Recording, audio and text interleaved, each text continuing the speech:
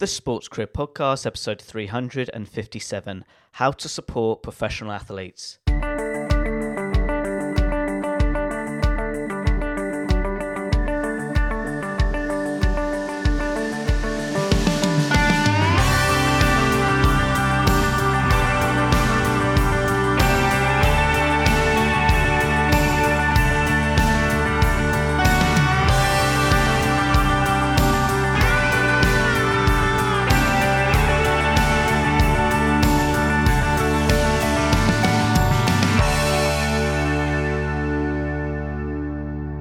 Hello, Sports Achiever. Thank you for tuning in to another episode of the Sports Career Podcast. I'm your host, Ed Bowers. As always, my goal each week is to provide you a special guest who's an expert in a particular sector in the sports industry, especially if you have an interest with regards to working with elite athletes and understanding athletes' needs during and after career in their professional sport. I hope today's episode can support your sports career development, interests, and needs. Now, getting back to today's podcast special guest is Jori Davis, who is a professional basketball player with over 10 years of experience being a pro athlete, but also she is the founder and CEO of Revolve, which is an app and a community that supports athletes during and after their career in professional sport. For that reason, it's such a pleasure to have Jori as a podcast special guest on the show, and that's when today's episode, Jori will share her basketball career journey and explain to you how athletes need support during and after their career as a professional athlete. Have a listen and enjoy. Jori, it's such a joy to have you on the podcast show. Please you share to listeners your sports career journey. When did it all start?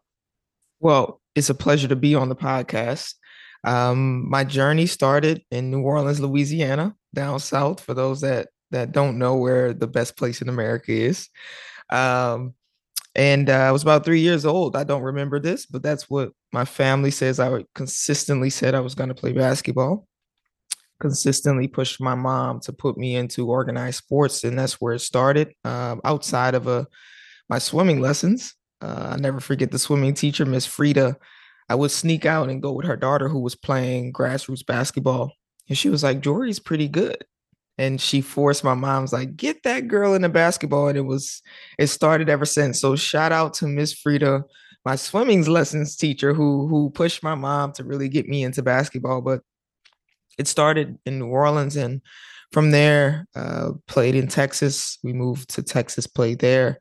Went up to Rochester, New York for high school, Indiana University, drafted, and then 13 years in 9 different countries on 4 continents.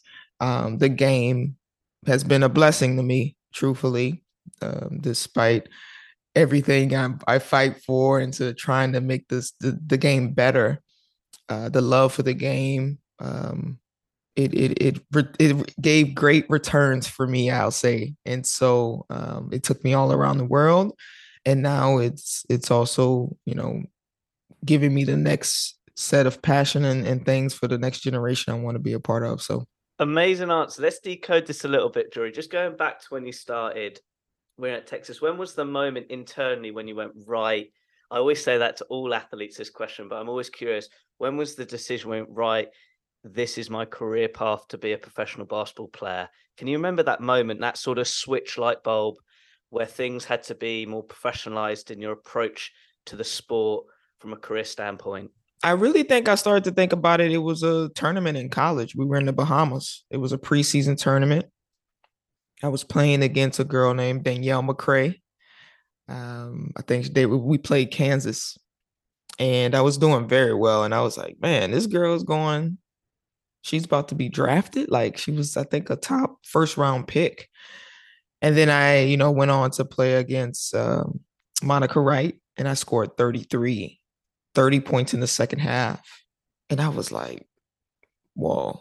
Also, I'm playing Monica Wright, who was also a top 10 draft pick in the W. And I'm like, I feel like I can do this. And that was that moment, I think, for me when it really clicked that I'm about to go to another level. Grassroots time for me, I didn't start off good.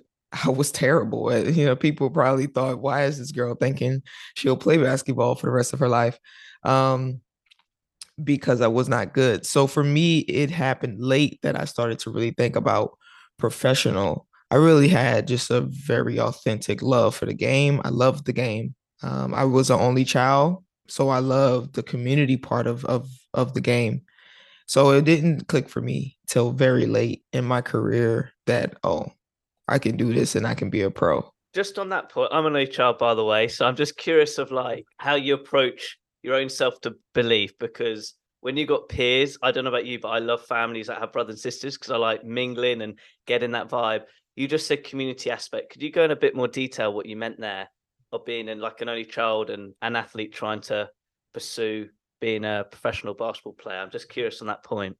I mean, when you're the only child, you're shooting alone more, and not to say that I was shooting alone all the time. I did have like a really close knit family. I grew up on a block in New Orleans where my great grandma, my great aunts, and one of my cousins who gave me my first basketball, Jamal Henry, he was the first one to give me a basketball. So I did very much so have a village around me. However, I still was the only child, and I still had to go outside shooting alone. I still was, again, that creativity, like, the countdowns that everyone talks about, but it's also just that dreamer mentality, that constant visualization. That's something I do naturally, and I still do to this day. I'm a daydreamer, as they call them. So I think as an only child, that kind of amplifies because all you can do is kind of you're with yourself. And I didn't have anyone that really came before me that was playing pro. I did have an older cousin that was playing basketball, but when you are the only child, that self motivation, you kind of build those skills to constantly keep pushing yourself. And I think that was one of the reasons I was able to stay persistent, despite, my mom was supportive, but it wasn't like she was like, "You're gonna play basketball." No, I was telling her I need to go to practice. Like, I need to go do this. And so I think that came with being the only child and being the one out of also my close cousins that played basketball because some of them didn't. Right, I'm going to dig deep even more now. Looking back, reflecting, would you say that experience improved your self drive throughout your career? Yes. I mean, being an only child and having to really self motivate in instances and in some cases prove yourself that this is where you're going, and I don't care what anyone says or if I can't play. Right now with my older cousins who were the boys and said you couldn't play, that's self-determination, getting up, doing the work, dribbling by myself, shooting by myself, was key. But I also can't deny the fact that I grew up with a family that just as much as they'll, come at you and criticize you, they told you it doesn't matter, go do what you want to do. And I had a lot of love and a lot of motivation to say, if that's what you want to do, baby, go do it. So I also had that element. So I don't think um, without that part, things would turn out the same as well. Did you create your own support system internally? So you people that were influencing your career journey, they're in your inner circle. The reason why I share this is no different to my podcast journey back in 2015 when nobody knew what a podcast was, right? This is this I'm planning for season 9, 9 years doing this. I'm literally modeling what you've said when my reps are the podcasts. And the reason I'm sharing this, when I started, I'm like, right, I need people around me that are my inner circle who you could call them mentors, people, role models, but I called them my inner circle. It was like a mental box I use as a tool to like keep being driven and not like deflate. So I can see your body language nodding your head. Did you build that inner circle throughout those early years before the draft to get, so it really built that establishment of you being a professional player? I know this is quite deep, but I'm so grateful for this conversation thus far. No, I love it. I love it. Yeah, I love it. No, I think I can say I built it, of course. Taken away from, the God I believe in, and feeling very much so that I was blessed with the tools I needed to achieve what I feel my purpose was to get to.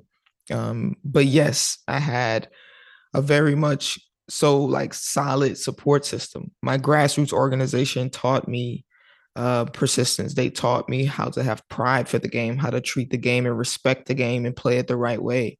You know, I had grandparents that invested into the game for me to make sure I had the things I needed despite having a single mother. And then I had a mother that, despite her not really, pushing me to sports, she still supported me. She still showed up every day. She still made sure I got what I needed. And then having cousins that, one of my cousins, Jamal, like I said, he ran track and field, but he pushed me. It was constantly, let's go, get better. And we were road dogs, at that young age. So I had the different pieces around me, yes, that supported me. And then for my coaches, they didn't let up. And I think starting out at the grassroots, I was on the B team for Lady Pride, my first team ever. And technically there was no B team. There was not supposed to be a B team. It was five of us. But they said, you know what? We're gonna invest in them, and then we're gonna have the B team. They'll play with the A team, of course, and they just really invested that time. I was able to be around the better girls, work out, train, go to the games, be involved. That also was a blessing because maybe I could have gone to another team that wouldn't have invested and taught me the game they did, but I was in the right hands. And so I think it's a mix of, a testament to my mother of knowing her discernment to put me in the right place, but then also the blessing of again starting my journey with the right people around me. No, my family wasn't perfect, but I really know my foundation started much different than a lot of players I've seen. And due to that, and the mix of being an only child and learning to go and put the work in yourself, that has helped me to create some soft skills that I think are key to success. 100%. There's just one thing I want to ask now, just for any young listener who is starting their, athlete career journey in any sport. You said respect the game. Could you just define what you mean with that phrase? I've heard it before in different athletes, but what's your definition of respecting the game so you build that foundation the right way as an athlete? One, respecting the game, especially as a woman, is one, do our research on where the game has evolved and where we've come from as women from the beginning, and what we're able to do, the money we'll be able to make, how we're able to express ourselves. Like, respect the fact that someone before us gave a lot to allow us and afford us the opportunity to do what we do. And so don't come and tarnish that. um, and so that's one thing. Respect the game and how it's evolved, and the reason it was started. It was started because it helped people to enjoy, to come together and compete and have fun and do play a game that they liked, that game the same way people love chess or something else. Is something that allows you to come together with other people and have fun and entertain. And so I think respect for the game is to play it the right way. And again, the right way can mean different things. So that's not very objective, but respect for the game is just to have, when you come into this business, this profession, or amateur as well, is to play it to the best of your ability. Show respect to those that are playing against you and your teammates, and really, really, look at the game and learn the game and not just get caught up with all the other things that come with it, the clout and the money and all that stuff. So it was very much so we were taught core values of respect.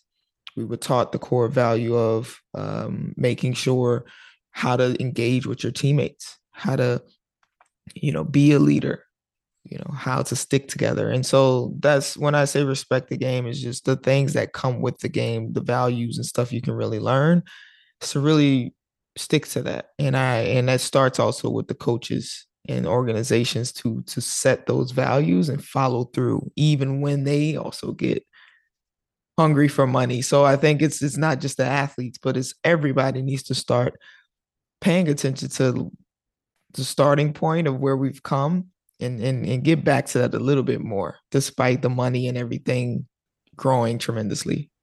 Yeah, this is always the balancing act. Like, I'm more into like here in the UK with women's football, which is very much the same with that terminology of, respecting the Dicker ladies as an example, who, 50 years ago were dominant in the UK. Then football got banned, and then football to where it is now. It's like respecting the past, but also expressing yourself as an athlete to enjoy your career. And when you were talking like that, it just related to the experience of the work I'm doing in women's football.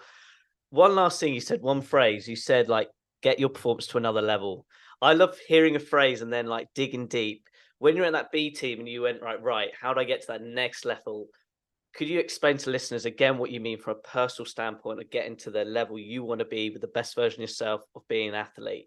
And then we'll move on. But I just think these are so many terms that I hear which are amazing, but when we decode them a bit, it will provide clarity for the listener or somebody who wants to get to that next stage. Could you just define what you mean, next level of performance? Yeah, I think, one thing that you said, defining success for yourself.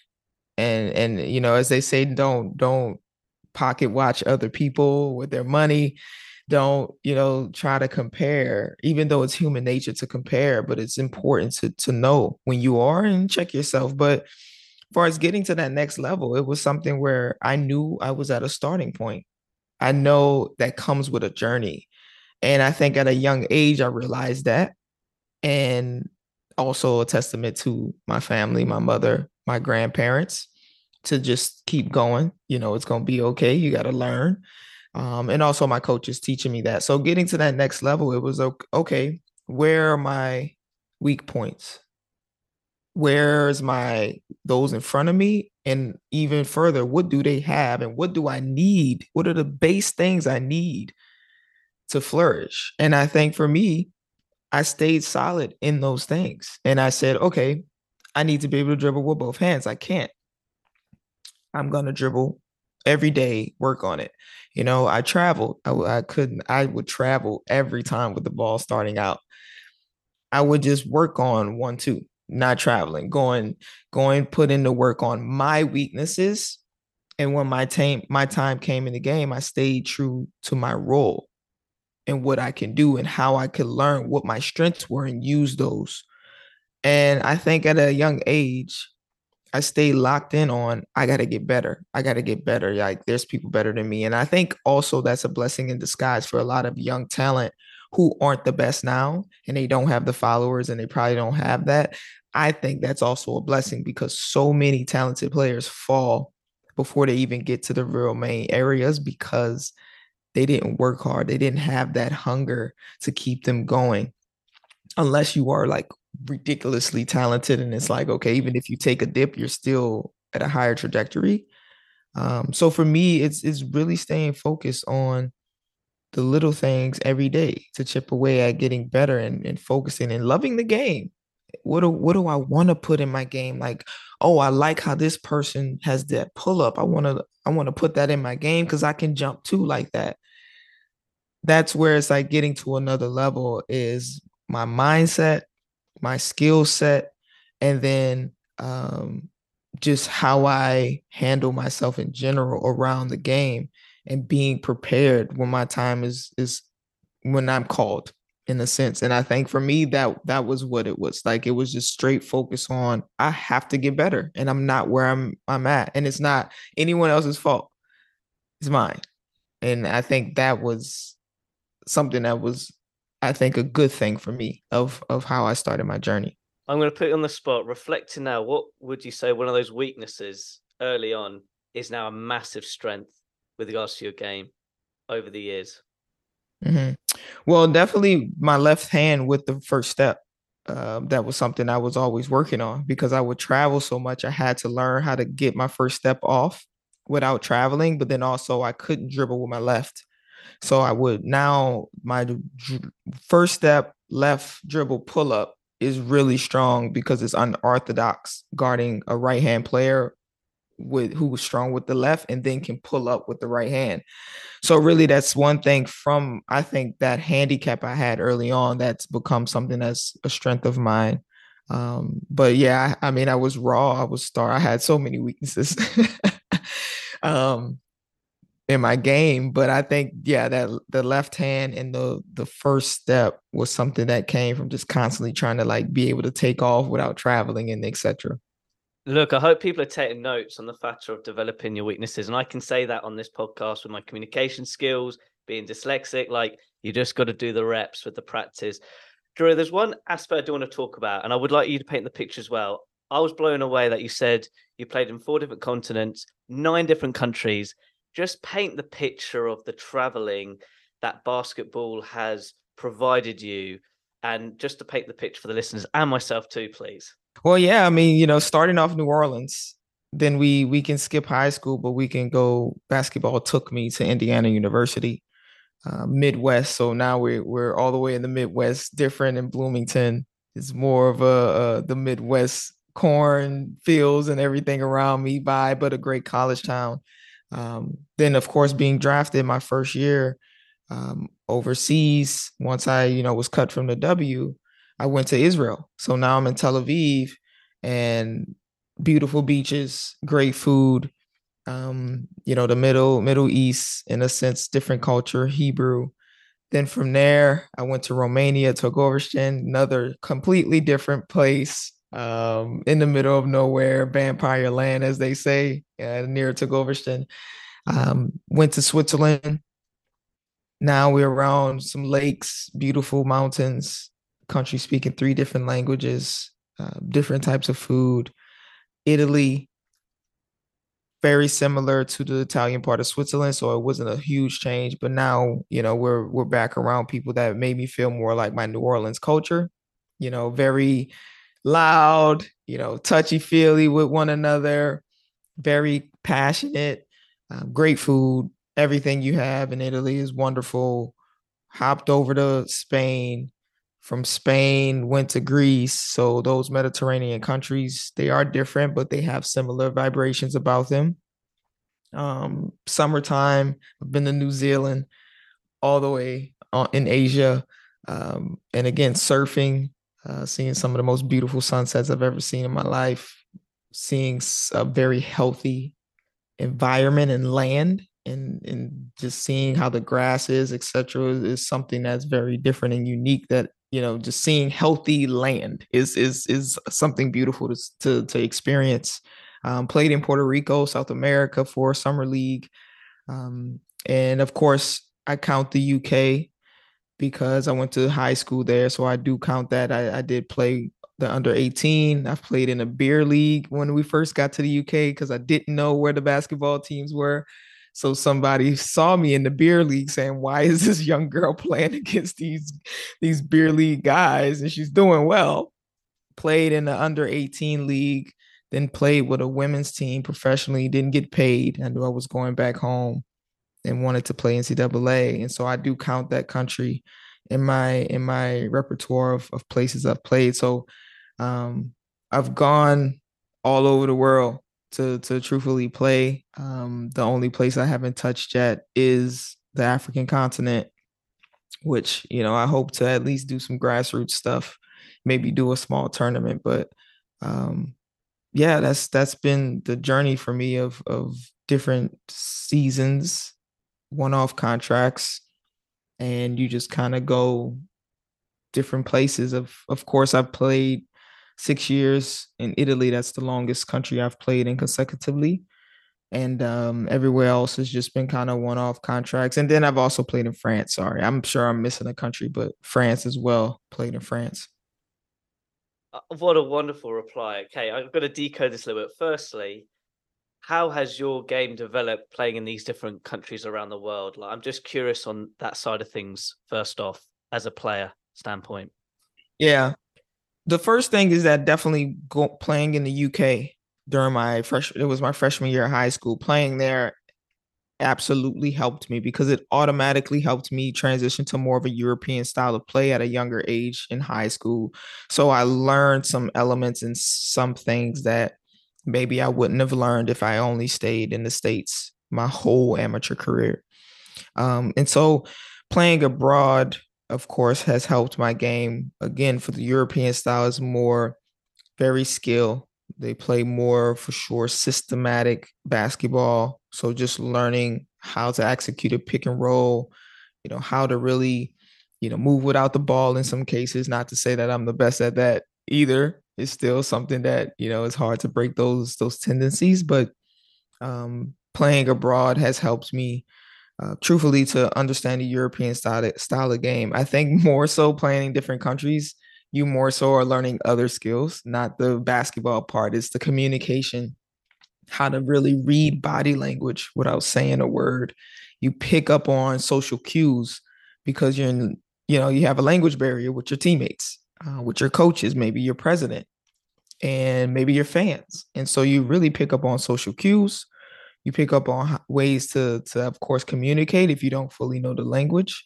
Um, and so those types of things I think were what I've learned playing different countries and how to work with other cultures and learning their background and paying attention to the history of their culture and why they maybe believe certain things and what they might believe about me coming into their culture without them really knowing that it's something that was taught, and maybe like not everyone is built the same. So that element is a lot of energy when you're playing in these different countries compared to just basketball. That's the easy part in some cases. The harder part, the part you have to really be professional in and pay attention to, is knowing the people you're around, what misconceptions they might have, and how do you break those misconceptions to be able to have a successful working relationship. May I ask, what was one country where, yeah, word this right, like from a communication standpoint, playing it was hardest with regards to the communication side? Just because it, like you said, for me, it sounds like it developed your soft skills massively. But I'm just curious, when you were playing game, it's just not clicking because I'm not fitting in that culture yet or the team environment yet. Was there one country that reflecting it made you a better person who you are now from that experience, if that makes sense? Yeah, I mean, I can give a recent one. I played one recently in France, and the French culture was something that I've heard people talk about it, but it was for sure something that was totally different for me. My personality is more Italian. It's maybe more Greeks, and so the French aren't. They don't operate in that type of way. They're not. They're more a little colder. They expect, this is our language, this is our culture.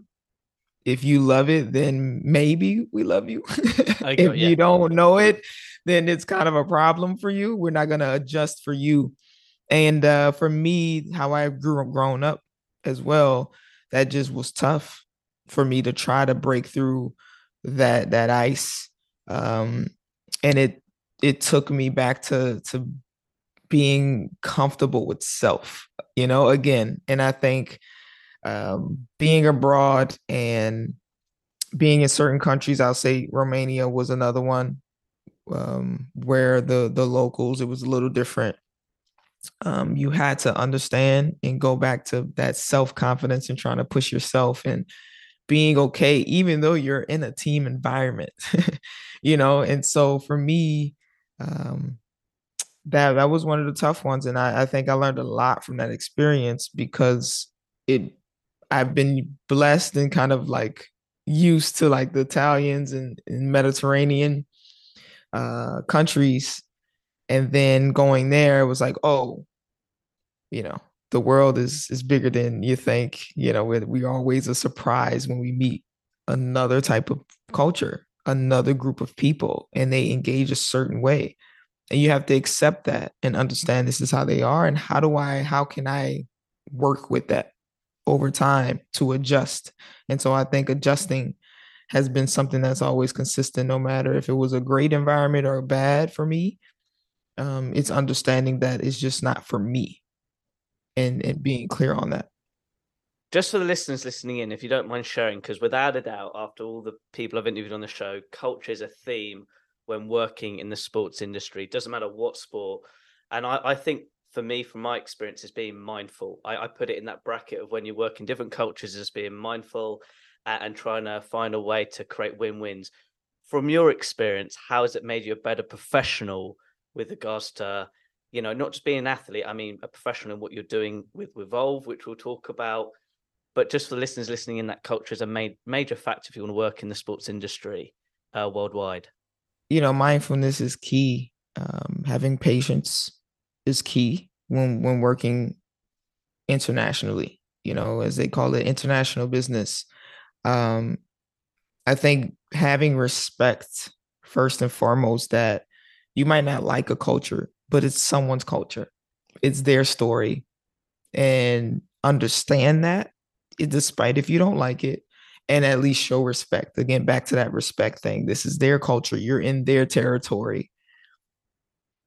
You show respect despite what you may think. And some Europeans make funny of the American way of, Americans bust up in countries like it's supposed to be their way or no way. No. One thing you have to understand is that this is their culture, this is their history, this is their traditions.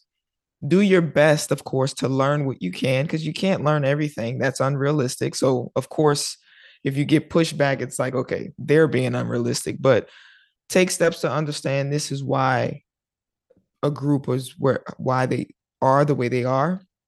Respect it to the best of your ability. And I think when you show that you're willing to learn and willing to understand an individual despite a whole culture, you open up the gate for them to now be willing to understand you if you listen. And I think that's the biggest thing I've learned, is to be willing to listen and say, okay, well, why is this the way it is, and what did you think? Would have discussions, I think, around those things. And then it helps break barriers. And I think for humanity as a whole, if we all just did that a little bit more, um, it could help us all do better things, and help our whole universe in so many better ways. But for me, I think the biggest thing is respect, open-mindedness, being a little curious, and understanding the culture that you're immersed in, and show that to them, and that you respect who they are, and you're just wanting some respect for who you are and where you are in your journey as well. 100%. And there's one last component I want to talk about because probably some of the listeners going, wow, 9 different countries. How did that actually, looking back, got you out your comfort zone as a person? This is Jori, the person, not the athlete, just the person. Because for me, I find it fascinating, but for a lot, it could be like, when I say daunting, it's just like not possible because you've got to get so out your comfort zone to experience what is possible. So I'm just curious on that side of things. Yeah, it's man, when I look back at it, you kind of, again, athletes, you just go, go, go, go. You're like, boom, knocking it out. You're enjoying each country. When you look back at it, it's just a really unstable type of situation as a professional athlete. And I think what it teaches you is adaptability. Um, and I think that's one of the key things of I've been able to do everywhere I go is adapt. I think the downside is that you do have a little bit of that anxiety about you, because you never know sometimes what's going to change. And so you're always ready. You're always on your toes. You're never too comfortable, because you can't really be too comfortable because you don't know it could change on you, and you might be somewhere else the next time. You have to be ready to get up, go, adjust quickly. So making decisions quickly, having to react quickly and make the best decision in a short amount of time, while also being in a totally different environment and not in your home country, etc., is something that really helps you to learn how to adapt and work in a flexible manner that many people have not touched the surface of being doing. I mean, some people get crazy. I talk to former players and they say people that they work with now, they get flustered because of schedule change. And they're like, what? It's a schedule change. Like, that's nothing. But simple things of change and adaptability, certain people don't have that soft skill. And it can really mess up a whole day for them. Whereas for me, oh, this is missing, or oh, that didn't go. Okay, what's the next solution? All right, this is how we get here. So I think that's really what being in all these different countries and stuff has really taught me, of being adaptable. You mentioned earlier in the conversation about focusing on the little things with a performance starting point. How did you focus on the little things with adapting? Because there's no magic solution with this question, but you said making quick decisions in a short period of time is crucial. But what were the processes of the little things that made you adapt efficiently to your best of ability despite being anxious? Like, because this is a really important point for athletes with their management, which we'll touch on really shortly of their career. I'd just like to hear your thoughts on that perspective, the little things when adapting. That makes sense. Yeah. I think the little things, are one, having giving yourself grace, which is hard with the limited information that we do have currently. You have to take what you have, understand like, hey, this is what I have, and let's make the best decision. I think also learning to trust your intuition, which is another thing. It's not everything is not just fact based and data. There is some. We all have a spirit. We all have souls, and trusting that, if of course you really believe in that, that can also along this type of journey help you to trust it more and document when you don't trust it and what happens, and document when you do trust it and what happens, to kind of show that intuition is a powerful tool, and learning to listen to it and learning when it's trying to talk to you. So for me, I think that's one thing. And then for as the little things of when you come into a new area, it's the simple thing of like creating your own personal safe space.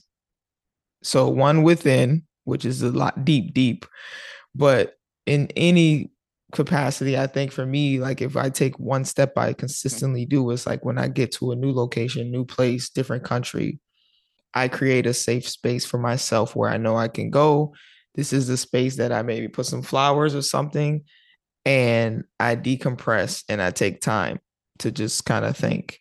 And so I think it's taking steps of creating your own safe space within the environment that is given to you, finding at least one person or individual in that space that you can get out and go communicate with, talk to, etc. Um, and then of course adjusting your routine to the new place, but keeping the core pieces of a routine no matter where you go in the world. And for me, that's been the key thing to not get anxious, etc. Um, which allows me to embrace this journey because I know, there's a lot that I'm learning and paying its attention. And but curiosity also helped me. I think not being if you're not curious, then this lifestyle will definitely make you anxious. But due to the curiosity in my nature, it also helped me to be comfortable because I knew I was gonna now get to feed that curiosity being in a new place. Let's touch on that. Like with regards to curiosity, yeah, get some water or some tea. Just dig deep a little bit, if you don't mind, of the curiosity of how that supported you as well from a cultural standpoint. Yeah, for me, curiosity is very important to growth. Like if you're not curious about certain things or how it ties to you, then you won't grow because you won't really take initiative to go find any answers. Um, for me, travel and being in different countries due to basketball, but also being an African American that was removed from our own stories of really what really happened. Was my family an indigenous group already on them in the Americas before it was founded? Um, were my family from an African continent, and how the European countries and everything tied into that.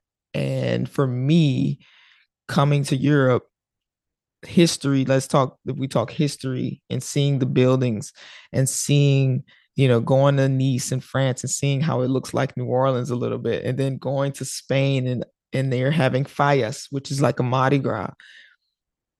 Curiosity makes you want to ask those questions like, okay, so I know this is like this, and it gets you excited. And that's just one thing, history. If we take food, there's another thing. Hey, you guys eat this. Well, I eat this back home too. And you call, and talking to my African teammates, and like gumbo is the okra, but we call gumbo in New Orleans the actual soup. Is not we, so again, curiosity, whether it be culture, food, history, I don't know, maybe just, Language language, to a point. Mm-hmm. laws, the root of laws. How did they even get to that point? When you're curious, you literally, it will never stop. You'll never stop learning. It's impossible. I mean, seriously, astrology and who really, the Greek gods, and now there's it never stops. So for me, curiosity made this journey so much more fun and beautiful. And that's what also I think keeps you going, keeps you learning, and keeps you intrigued. Where now you're not just in the country and like, I'm here to play basketball, but I'm away from my family. And da, da, da, da. Now you're like, oh, I wonder where, what part of history did this city stand on, like, Yeah, so like an yeah, yeah, explorer. yeah. Like Jori the Explorer, like the cartoon. That's exactly it. So, yes, curiosity is key to learning. I mean, you have to be curious and you have to be willing to ask questions and say, well, why? And also being around people that are willing to go down that rabbit hole with you is even more fun. And if you can find those people that love to have those conversations, I think it's a beautiful thing to have in your life. Spot on. And that's why we're doing this podcast. I've really enjoyed it thus far. But let's get to today's podcast topics. I know this is a real passion of yours now with regards to how, like yourself, like athlete management, they can focus it as like, how can athletes manage their career development and lifestyle effectively? And I know we've weaved this in already in our conversation, but from a practical standpoint, like, how should athletes approach this from an effective standpoint? Like, it's a big question, but I think it's really important because there's many components. We've talked about the fun side, but we haven't really touched on, let's say, the business side of being an athlete, which I know you're passionate about, providing that support system. I mean, everybody needs a success team. And so I think how athletes need to approach things is that you are a business, you're a small business, and you your business goes around the world and engages with different companies and corporations. And if you aren't paying attention to the things that are happening on the business side and you're only paying attention to the talent side, then in a sense you're just like a product. The product doesn't know where they're going, what's the price point on them. They stamp it, they package it, someone else is choosing which store it goes to, what price is going to be sold for. Maybe we'll put it on sale. A product doesn't have any say in that. And to me, it's like, if an athlete just goes and entertains and plays without knowing and setting boundaries, etc., for who works for them, who's doing my packaging, what who is selling me, because you are being presented, you are, it is a transaction being made, then you put yourself in a product situation, and that's fine if you're comfortable with that. I think for players, you need a success team to surround you based on your level, of course, marketing, understanding performance, understanding nutrition, having your financial team, finding all of these pieces, whether it be high level like a LeBron and his pieces, or low level like a normal athlete, you still find those pieces, and there's ways to find the piece for your trajectory. So for me, I think athletes have to start looking at themselves as small businesses and finding a way to get all their pieces of a success team around them in place to have a more seamless experience within this industry. Can we also touch that this is part of a lifestyle? It's not just, as you say, we're a product in a box. It's life, because the difference between a product, let's say, like my iPhone, and compared to yourself as an athlete, you have feelings, you have thoughts, you are Exactly. got these other human components. This iPhone has nothing. It's just a transaction of, I consume it, I buy it, I use it to my, services of my needs. And I want to just touch on the lifestyle standpoint, because I think, bearing in mind, I've interviewed a lot of athletes on my podcast, and this, career transition of purpose or identity after sport is because they haven't aligned their lifestyle to the new identity going forward. but it's exactly the same of managing your career. And I'm not an athlete. I've just done a lot of interviews. They love being an athlete because they've aligned with it for so many years, like you have at the age of 3 of, getting out the swimming pool, and basketball was your calling of sport. I just want to touch on from your experience, not just the traveling aspect. I mean, treating your career, you know, as like having that support system, but from a lifestyle standpoint. Yeah. The lifestyle is it's it's very unique. And I think the lifestyle on court, practice, etc., is also very unique. But the key is that we usually don't entertain or set goals to explore the other part of the lifestyle we are afforded as athletes, especially expathletes, those of us that go around the world and sign different contracts in different countries. And due to this, and not to the only fault of the player, because I've gotten backlash about my travel and how I embrace my lifestyle and how I embrace, enjoying the lifestyle in the different places I'm in.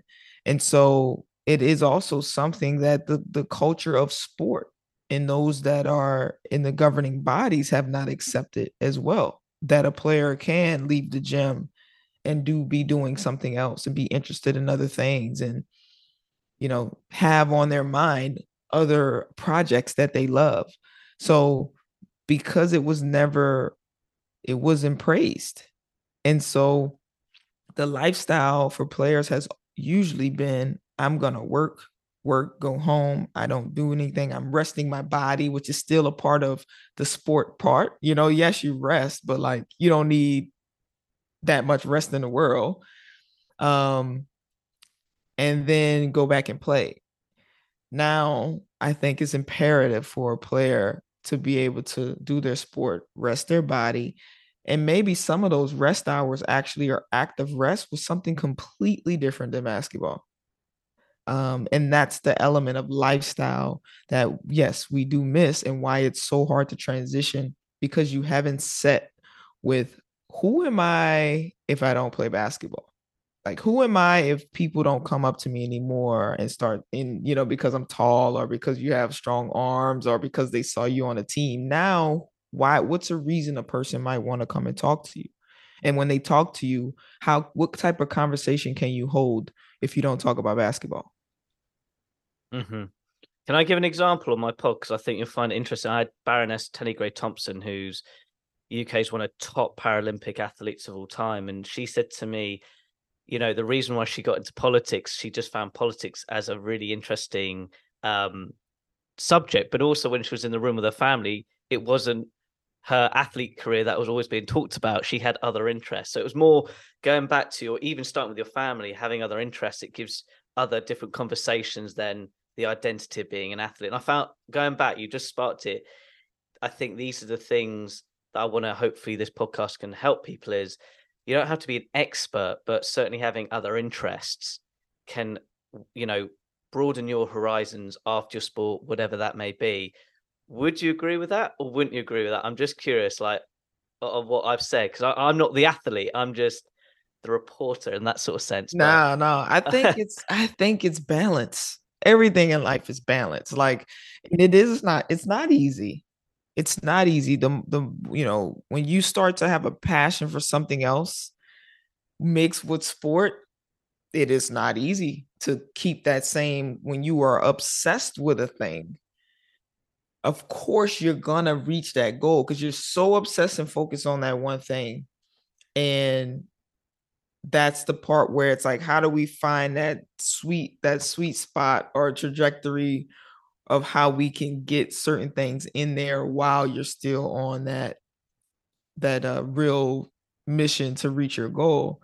I don't think it's something that's easy, because I know with me and having other passions and starting to want to research other things and do other things, it 100% starts to hinder your performance in what you do as an athlete. But I do agree that if the people around you don't just feed that athlete, and every time they talk to you and come to you as athlete, but they come to you as just a human and understand you and say, hey, did you see what happened? Like, or let's talk about this and have other types of conversations coming your way, I think is healthy for the player. And that does help you to understand more of who you are. And it helps you because there are people around you that are accepting you for something way totally different than basketball. So it helps the player to also start to know, build their confidence in like, I am something without this thing, without the game. So community and again the industry, people around the athlete, if they service them, I think it's a group, a whole, everyone in the industry needs to shift that and have a responsibility to understand that praising the athlete and just telling them what they want to hear and stuff, you are feeding something that will ultimately lead to their demise. Um, so yes. So when did the penny drop relating to your career on this point? I know this is putting you on the spot, but I think when other athletes learn from other athletes when they had that aha moment of what you've just said, could you remember it? I know this is a big question, but I think it's quite an important one. My dad, always preached dual athlete to me, even when I was younger and in high school for sure. And it was education and sport, wasn't so much lifestyle and interest, but it was still, you are a dual athlete. You have the athlete part in education and school, etc. But I think the moment it really hit for me was truthfully the moment that I started Evolve.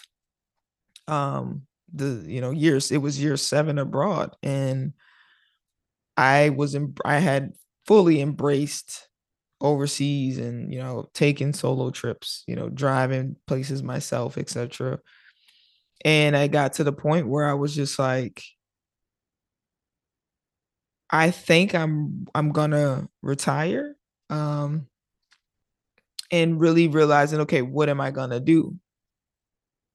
And that's where it was like, okay, I've done all these jobs. I always worked in the summer off season, and also at IU during college in the summers I would work. um but it was always like, okay, I haven't really identified. I don't want to coach. I don't want to just go coach. I don't want that. And I think that year was the time where I was like, I'm not doing enough to invest in the other part of me, and I'm not doing myself a service to really figure out what do I want to do. um Despite having fun on the lifestyle side, I still was missing that part of investing into me and who I want, and that self-discovery and what's going to get me up every morning when I'm no longer playing. And so I think that's when it hit me, and I started to research former players that came before me and looking at what they were doing. And I was like, okay, I don't want to make that small mistake either. And so yeah, I think for me it was that year 7 abroad that I was like, okay, let's shift some things. And let's go into that. Like, what I know you've mentioned the moment, but what really provided you that self belief, but most importantly, inspiration to start with Evolve? Like, explain to listeners what it's about, the purpose of it. I love what you're doing. When I had an amazing phone call with Julie, who's involved in this project or business or app, giving a few hints to listener, but just paint the picture to the listener of what Evolve is all about. That'd be amazing. So Evolve is, in a sense, it is a application and community that decentralizes data for athletes, in order for them to make better career decisions throughout the life cycle of their careers. And so it really is giving them resources, access to validated providers, and then also utilizing our community source data as well as public data to help the athlete make the key decisions they need around contracts, around hiring, so HR of their small business, around opportunities to immerse themselves in other things, not just sport, and creating this ethos where they now can not be so fragmented, which drains you. With, if you do want to try and explore, it's very hard. If you do want to break the mold, it's very hard. Now creating this ethos and ecosystem where the player can really focus on their success team and building that next to their community with access to information, which we know knowledge is power. And so bringing all those things to one space for the athlete to manage their career seamlessly. And we use that with human and machine intelligence that can help it streamline for many, because as we know, most don't make the same money as a LeBron James or a Messi. So it's not only just saying, oh, you need a team, you need an affordable team. And with the power of tech now, we can create something that can afford every athlete along this journey to have the information they need to make the best decision they can to be successful during and after their careers. Touch on one feature because it's fascinating and I think it's so important. And you highlight a lot in what the app's about is the contract like tool. I think this is so important of like what that it's not just built with AI. Tell me if I'm wrong on that side, but what I like about it is like it gives the athlete understanding how their contracts, what they actually are, so they can make a better decision. So could you just talk about that feature? Yeah, so the contract feature, in a sense, is the ability where a player can, if they receive a contract from an agent, endorsement deal, or if they receive a contract for a team that's looking to hire them, they can upload the contract and they can at least get a red, yellow, green, which will warn them or give them caution, and then get some basic points about why your contract is rated, bad, yellow, or green, or if it's good to go. And from there, they can upgrade to ask more questions to know, okay, what's going on within this contract. And of course, we would use the tool to give that community source data around salaries, different reviews and information we're getting from about agents, teams, etc., in the country, and continue to help the player to really understand and start to compare the deals that they have in front of them. But then from there, they have the opportunity to be matched based on their jurisdiction, based on language, etc., be matched with actual legal individuals if they need to take it to that next step, which can bring down the cost for them as an athlete tremendously, but still allowing them to really see the red flags before signing anything. And so we do that with a mix of manual work, of course, and then also building an AI powered tool that basically can allow it to be automated quickly, where the player is not forced, which many are in different other markets, forced to sign something, like, oh, sign it in a couple hours, or you're going to lose the deal. So now that this helps in those types of situations, and it helps the player to now have legal in their team at a fraction of the cost. Basically, it's limiting that scarcity before they sign a contract where they need to process their decision, which I think is really important. Putting you on the spot again, what feature of the WeVolve app you like, man, I wish I had that during my career when starting out? Like, I'm just curious, like what component you love with Revolve, which you sort of wish you had if you're, starting again? Big question, but I think important. Yeah. I mean, definitely the contract piece of understanding my worth. I think that's a big one for me. That was one of the key things. I was so truthfully angry with when I got to that year 7, because I still didn't know my worth. And I still didn't know where, how the whole setup of things work. I didn't know where there were job openings or how to really advocate for myself. You literally, and to this day, it's still the same. Like, you have an agents control so much of the market. They're in control. And I just really didn't like that. And I still don't really like it. But for me, the contract element and the elements coming to be able to really start to see and connect with teams directly and promote myself, sell myself. These are things that I really wish I had, to better know what my worth should be. What should I be negotiating and holding, my agent accountable more, or maybe he doesn't know, because again, a lot of agents work alone as well. So how can you cover a whole market and know what's going on if you don't have access to that information either? So yeah, for me, the contract and again, what's coming is the ability to really work and market myself in a marketplace independently.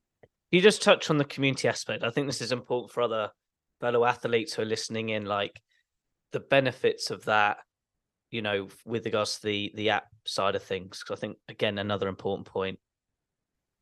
Yeah. I mean, one of my favorite founders is Rich Barton. So he's the creator of Expedia, Zillow, Glassdoor. He's also on the board of Netflix. Everything he does is they call him Mr. Power to the People. And everything he does is to unlock information, make it transparent, to allow the direct to consumer element to make decisions for themselves. So Zillow in the real estate business, we all know, you have similar agents.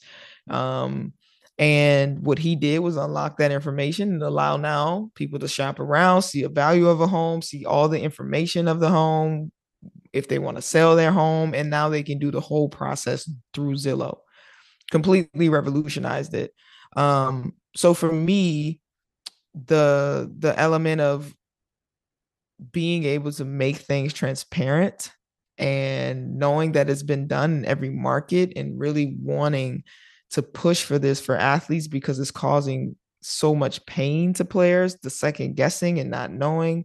It causes a lot of stress and anxiety, truthfully, and then it causes self-worth issues as well because you're holding back because you don't know. You're at the hands of everyone else. So with those types of companies, they don't really have a community. Like Twitter is a community, you know. Zillow and these Glassdoor elements, it's not that there's like a kumbaya community, which is a little different. We've all, I feel, is not kumbaya, but we will have a tighter niche group. But all of these platforms rely on the users and the community of people to give so they can continue to learn.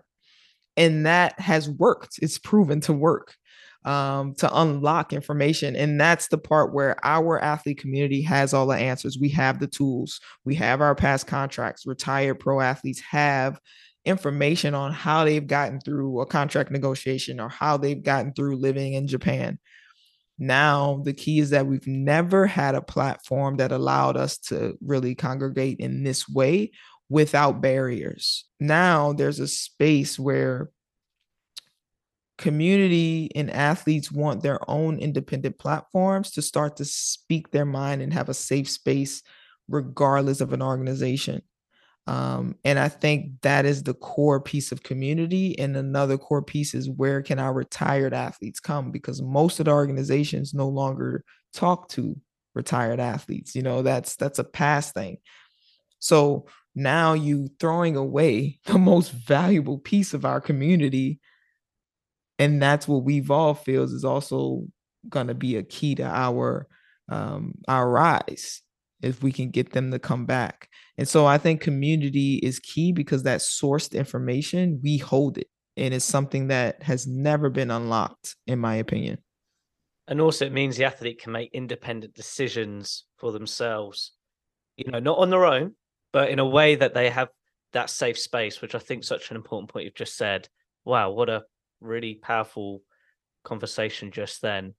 I'm going to pivot a little bit. I want to talk about you rocking the mic now with your podcast show. Like, share to listeners your podcast show and what inspired you to get on the mic as well.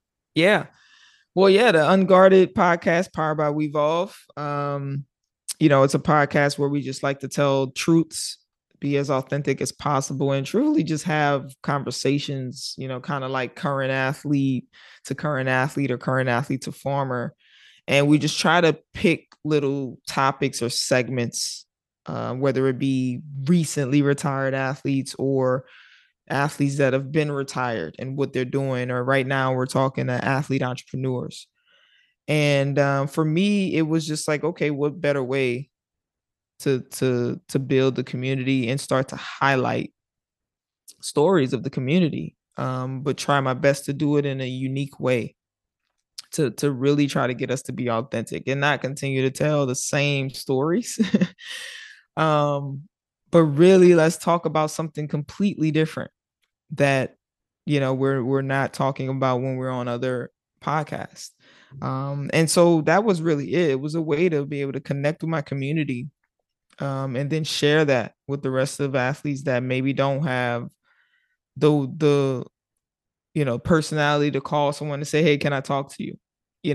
Or they don't have the time to say, can I, I have these questions. And so that was the start of it, was to really try to build community. I didn't go into it to become like a big podcast or anything. It was really like, this is the most effective way to talk to my community and share these conversations with them directly.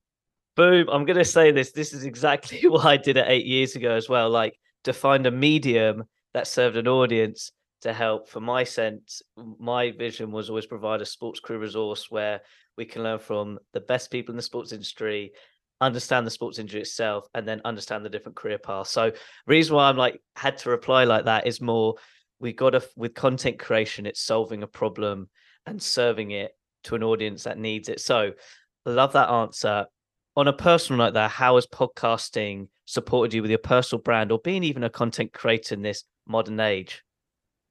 Yeah, I think it's helped me for sure to try and learn how to ask questions. As an athlete, you are the one getting interviewed usually. And so you know how to just truthfully give generic answers as well. So it's taught me to not give generic answers, because when I ask a question to someone, I kind of don't like when they give me generic answers for my podcast. So I'm like, like, I don't like that. Let's figure out how to give some answers with a little bit of substance. So I think it's helped me to work on, like, okay, how do I ask good questions, which is still very difficult. It's a skill, I think. And I think, it's just taught me, again, how to reach out and how to do my research on an individual and try to really look at how can I pinpoint a part in their life to really little dig deep in when interviewing them. And yeah, sometimes it doesn't work, sometimes it does, and you get people that are willing to be transparent. But I think that's kind of been something that has taught me to now, instead of being the one that's interviewed and getting everyone talking to me, it's now humbling myself more to say, now, like, this is about you. And I think this is key for a lot of athletes that are building things for athletes, is to learn that it's not you anymore. It's no longer about you and your number and like, oh, I'm building this. It should be completely removed from that. You are now a leader of a community, that they are the stars and you are the one that's doing the work. And that's one thing I think I identified during this podcast as well, but just in general, is that I am taking on duty to be one of the leaders in this space that's advocating for athletes. And my duty no longer is to be a star. My duty is to highlight them, advocate for them. And I think that's what this podcast has kind of taught me, to slowly like listen to their story, like ask them the questions. And then, I can get on another person podcast and then talk again. But you're spot on though. Can I just say that, like, my motivation has not been about Ed Bowers, it's been about the listener. And for you, your new role identity is your other fellow athletes who are listening to your show. So I'm digging deep because I'm giving a bit behind the scenes how I operate as a podcaster. But what you said is 100% spot on, with regards to not just the importance of questioning, the importance of listening, but again, how is this information going to serve the end user for the greater good? So, wow, I love podcast conversations as well. It just mixes up a conversation with regards to sports careers. With regards to your sports career development, though, looking back, Jory, what have you enjoyed the most from your career journey? Looking back right now. Yeah, when I look back over my career journey, what I've enjoyed the most, is always going to be really the people. I mean, I've enjoyed the people. I've enjoyed the fellowship, the food and building relationships with people that maybe I would have never built relationships with if I didn't go along this journey. Um, and building them in a way that they're like family in different countries of building that trust and everything. So I think for me, I really enjoyed and I'm blessed that I was able to take this journey and meet people and they embraced me. I embraced them, and we're from completely different parts of the world with different cultures, different backgrounds. And yeah, you debunk what humanity and certain things that we see on TV tells you it is possible. And I think the people that do get to travel, that's why you have that your mind and your eyes are a little bit open because you see that what was told is so false. It's just not enough of us get the opportunity to embrace and take time with other people in order to break down those barriers and stereotypes, etc. And I think that's so good for me. I'm so happy that I was able to be pushed into these environments because that I know this now. Where I know when I talk to someone who's never had that, they can't understand that no, what's being said isn't all the way true. It's not everybody in the world. So for me, that is the biggest thing I think I'm happy I was able to experience due to the game of basketball. What a wonderful reply. And you just triggered it as well. Again, it's the beautiful aspect to working sport when you get yourself around the world by doing it. And I think that's the key thing. You've got to do it to experience it. I learned that in women's football. My network is so international and it's just fascinating to learn from their different experiences. And what an awesome podcast. But Jori, as always, I like to finish with an inspirational question. And we've had such an amazing conversation relating to, I'm still going back to that swimming experience. And then basketball was the cooling. I love that, how this conversation started. But for the listeners, I always like to finish with an inspirational question. And I think this is it. Like, what 3 tips would you give to listeners to be better in themselves with regards to what they do, with regards to their personal development? Because you really hit home to me of like the importance of bettering yourself as a player and as a person, and even what you're building with Volve. So what 3 tips do you give to listener right now so they can take action on it straight away?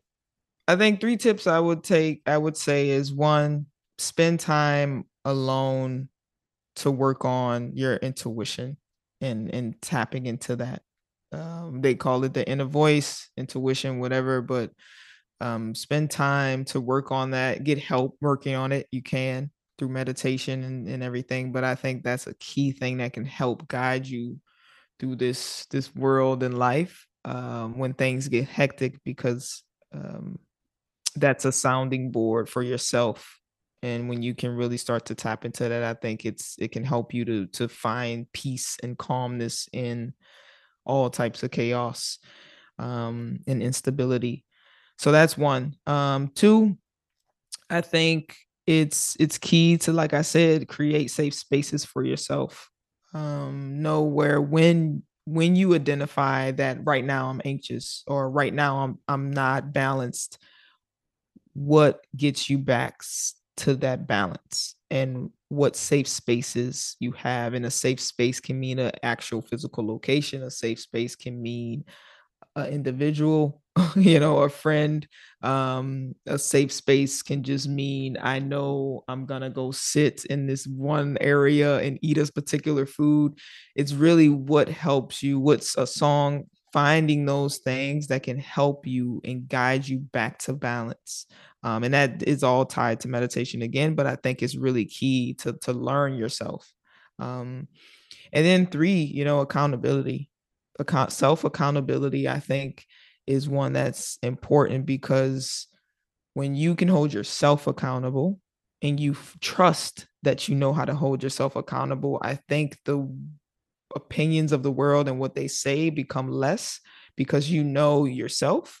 You know that you're holding yourself accountable to your values and standards, and you're working with a curious, open heart to always understand and be the best human in society you can. And so self accountability, it gives you confidence to no longer rely on anyone else to really tell you who you are.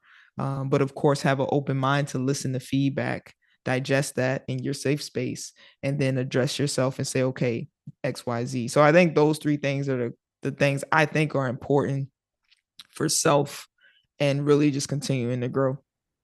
Love it. I actually love all three, and how they merge together is amazing. I think that's the key component, is when you apply all three of them. Certainly with the accountability, that's where the magic happens when you put it into action. Wow, what a cool and awesome conversation. Out of interest, Jori, how can the listeners interact with you and with Evolve? Like, where are the best places to go? Yeah, well, definitely for the professional community and my former athletes, etc. LinkedIn is the best place to find me. Then, of course, for Wevolve, we're on all social platforms, TikTok. You can find us at Wevolve on Instagram, Wevolve Society, and Twitter also at Wevolve Society. You can look at our website, www.wevolve.net, just to check out more about what we're doing currently in private beta. And then, of course, for any athletes, farmer as well, that want any type of legal access and then looking to get some feedback on something that's in front of them, legal at wevolve.net. You can hit us up anytime and connect with our team of partners in our legal team as well. And if not, you can always hit me up. I'm an open book at Jori Davis 32 on IG and of course on LinkedIn as well. I'm responsive, so would love to hear from any of the listeners. Amazing. To all the listeners listening in, all those links will be on my website with regards to this awesome podcast chat. Jori, it's been such a joy chatting with you today. Thank you very much. Thank you. What an incredible podcast chat with Jori. Honestly, there is so much that went into that podcast experience that, honestly, my humble opinion is you've got to grab a cup of tea and re-listen to it another time, because for me, we talk so much on different topics that is just relatable to you, yes, if you're listening to this, but also for athletes as well, with regards to having other interests beyond the sport you've dedicated many years towards. But for me, I wanted to go back to one thing that just triggered the whole conversation about the importance of the respect of sport. It's just one theme I really enjoyed throughout this whole conversation about the importance of respect, and that when you pursue a career in the sports industry, you've got to respect culture. You've got to respect other people's backgrounds. You've got to really respect where sport needs to grow and how the certain sport has developed thus far. And for me, it's so important what Jori was sharing with regards to athletes having their own identity, but most importantly, choices of their growth with regards to their life career, not just sports career.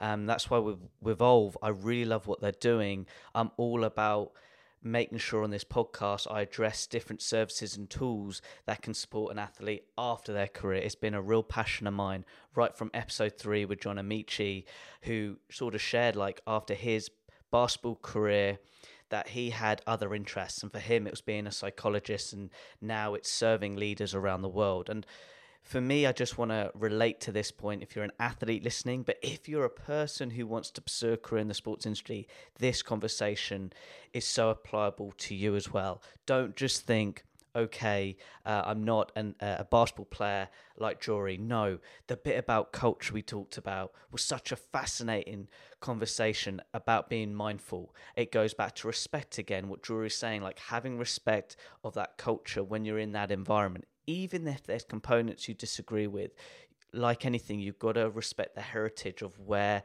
their beliefs are in that environment. And the more you understand this, I promise you, and even from my experience, the better sports industry professional you will be. Not just being an athlete, but any aspect of the sports industry you work in. So for me, it was such an epic podcast conversation, one that I will even re-listen to myself to be a better sports industry professional as well. So without a doubt, take the time with regards to your notes, look at one component of what you've learned today from Jori and apply it to your sports career development today, but also re-listen to this podcast as well. I guarantee there'll be another learning lesson that will support your sports career development now and with regards to your growth. So have a listen again, put it into action, and make it happen. Now, as always, at the end of each podcast episode, I'd like to finish with an inspirational quote from my guest speaker. Jori said, "Self-accountability is important. When you can hold yourself accountable and trust yourself to hold that accountability, it helps you develop to be the best version of yourself in society.